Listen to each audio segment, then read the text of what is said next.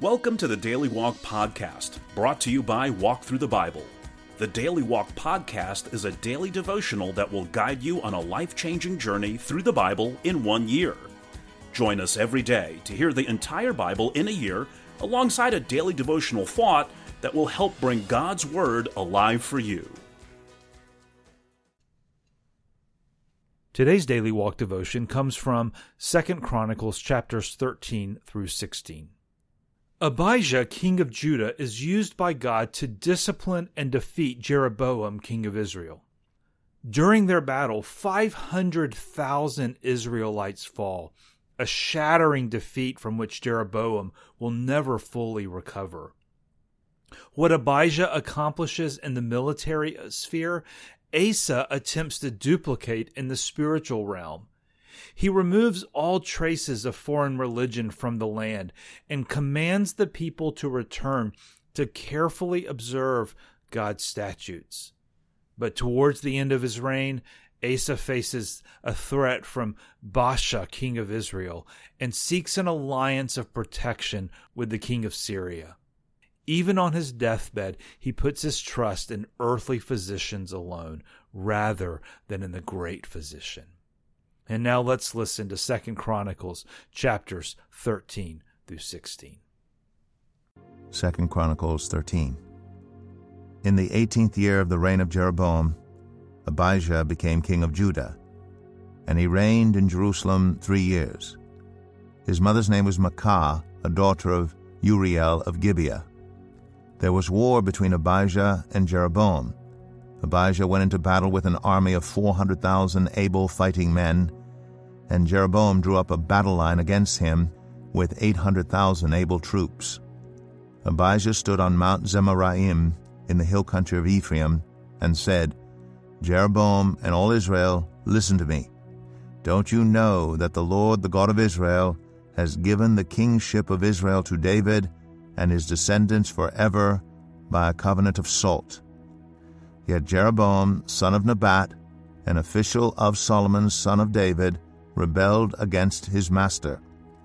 Some worthless scoundrels gathered around him and opposed Rehoboam, son of Solomon, when he was young and indecisive and not strong enough to resist them.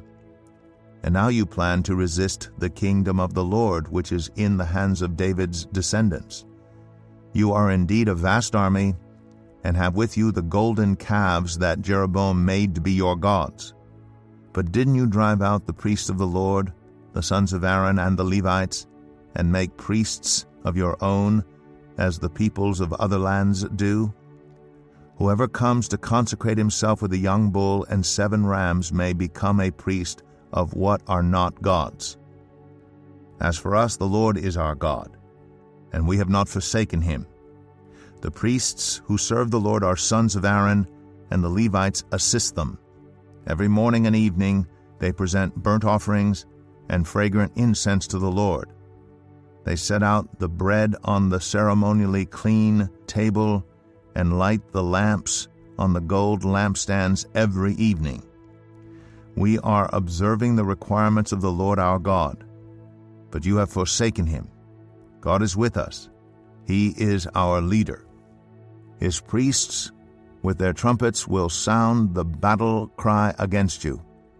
People of Israel, do not fight against the Lord, the God of your ancestors, for you will not succeed." Now Jeroboam had sent troops around to the rear so that while he was in front of Judah, the ambush was behind them. Judah turned and saw that they were being attacked at both front and rear. Then they cried out to the Lord. The priests blew their trumpets, and the men of Judah raised their battle cry. At the sound of their battle cry, God routed Jeroboam and all Israel before Abijah and Judah. The Israelites fled before Judah, and God delivered them into their hands. Abijah and his troops inflicted heavy losses on them, so that there were 500,000 casualties among Israel's able men. The Israelites were subdued on that occasion, and the people of Judah were victorious because they relied on the Lord, the God of their ancestors. Abijah pursued Jeroboam and took from him the towns of Bethel, Jeshanah, and Ephron, with their surrounding villages. Jeroboam did not regain power during the time of Abijah, and the Lord struck him down, and he died. But Abijah grew in strength. He married 14 wives and had 22 sons and 16 daughters. The other events of Abijah's reign, what he did and what he said, are written in the annotations of the prophet Iddo. 2 Chronicles 14. And Abijah rested with his ancestors and was buried in the city of David. Asa his son succeeded him as king, and in his days the country was at peace for 10 years. Asa did what was good and right in the eyes of the Lord his God. He removed the foreign altars and the high places, smashed the sacred stones, and cut down the Asherah poles. He commanded Judah to seek the Lord, the God of their ancestors, and to obey his laws and commands. He removed the high places and incense altars in every town in Judah, and the kingdom was at peace under him. He built up the fortified cities of Judah, since the land was at peace. No one was at war with him during those years, for the Lord gave him rest. Let us build up these towns, he said to Judah, and put walls around them with towers, gates, and bars. The land is still ours, because we have sought the Lord our God. We sought him, and he has given us rest on every side. So they built and prospered. Asa had an army of 300,000 men from Judah, equipped with large shields and with spears, and 280,000 from Benjamin, armed with small shields and with bows. All these were brave fighting men. Zerah the Cushite marched out against them with an army of thousands upon thousands and 300 chariots, and came as far as Mareshah. Asa went out to meet him, and they took up battle positions in the valley of Zephathah near Mareshah. Then Asa called to the Lord his God and said, Lord, there's no one like you to help the powerless against the mighty. Help us, Lord our God, for we rely on you, and in your name we have come against this vast army. Lord, you are our God. Do not let mere mortals prevail against you. The Lord struck down the Cushites before Asa and Judah. The Cushites fled, and Asa and his army pursued them as far as Gerar. Such a great number of Cushites fell that they could not recover. They were crushed before the Lord and his forces. The men of Judah carried off a large amount of plunder. They destroyed all the villages around Gerar, for the terror of the Lord had fallen on them. They looted all these villages, since there was much plunder there. They also attacked the camps of the herders and carried off droves of sheep and goats and camels. Then they returned to Jerusalem. 2 Chronicles 15. The Spirit of God came on Azariah, son of Oded. He went out to meet Asa and said to him, Listen to me, Asa, and all Judah and Benjamin. The Lord is with you when you are with him. If you seek him, he will be found by you. But if you forsake him, he will forsake you. For a long time Israel was without the true God, without a priest to teach, and without the law. But in their distress they turned to the Lord, the God of Israel, and sought him, and he was found by them. In those days it was not safe to travel about, for all the inhabitants of the lands were in great turmoil. One nation was being crushed by another, and one city by another, because God was troubling them with every kind of distress. But as for you, be strong and do not give up, for your work will be rewarded. When Asa heard these words and the prophecy of Azariah son of Oded, the prophet, he took courage. He removed the detestable idols from the whole land of Judah and Benjamin, and from the towns he had captured in the hills of Ephraim. He repaired the altar of the Lord that was in front of the portico of the Lord's temple. Then he assembled all Judah and Benjamin, and the people from Ephraim, Manasseh, and Simeon, who had settled among them, for large numbers had come over to him from Israel when they saw that the Lord his God was with him. They assembled at Jerusalem in the 3rd month of the 15th year of Asa's reign.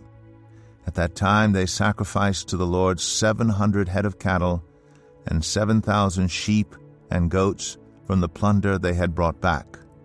They entered into a covenant to seek the Lord, the God of their ancestors, with all their heart and soul.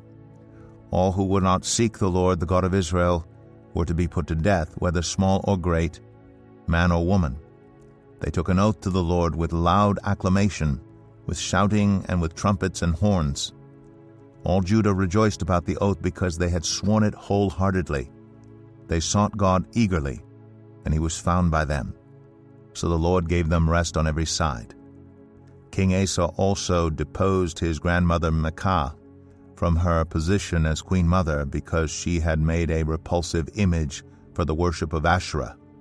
Asa cut it down, broke it up, and burned it in the Kidron Valley. Although he did not remove the high places from Israel, Asa's heart was fully committed to the Lord all his life.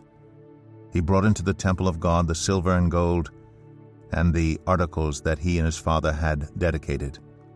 There was no more war until the 35th year of Asa's reign. 2 Chronicles 16. In the 36th year of Asa's reign, Baasha, king of Israel, went up against Judah and fortified Ramah to prevent anyone from leaving or entering the territory of Asa, king of Judah. Asa then took the silver and gold out of the treasuries of the Lord's temple and of his own palace and sent it to Ben-Hadad, king of Aram, who was ruling in Damascus. "Let there be a treaty between me and you," he said, "as there was between my father and your father. See, I am sending you silver and gold. Now break your treaty with Baasha, king of Israel, so he will withdraw from me." Ben-Hadad agreed with King Asa and sent the commanders of his forces against the towns of Israel. They conquered Ijon, Dan, Abel-Maim, and all the store cities of Naphtali.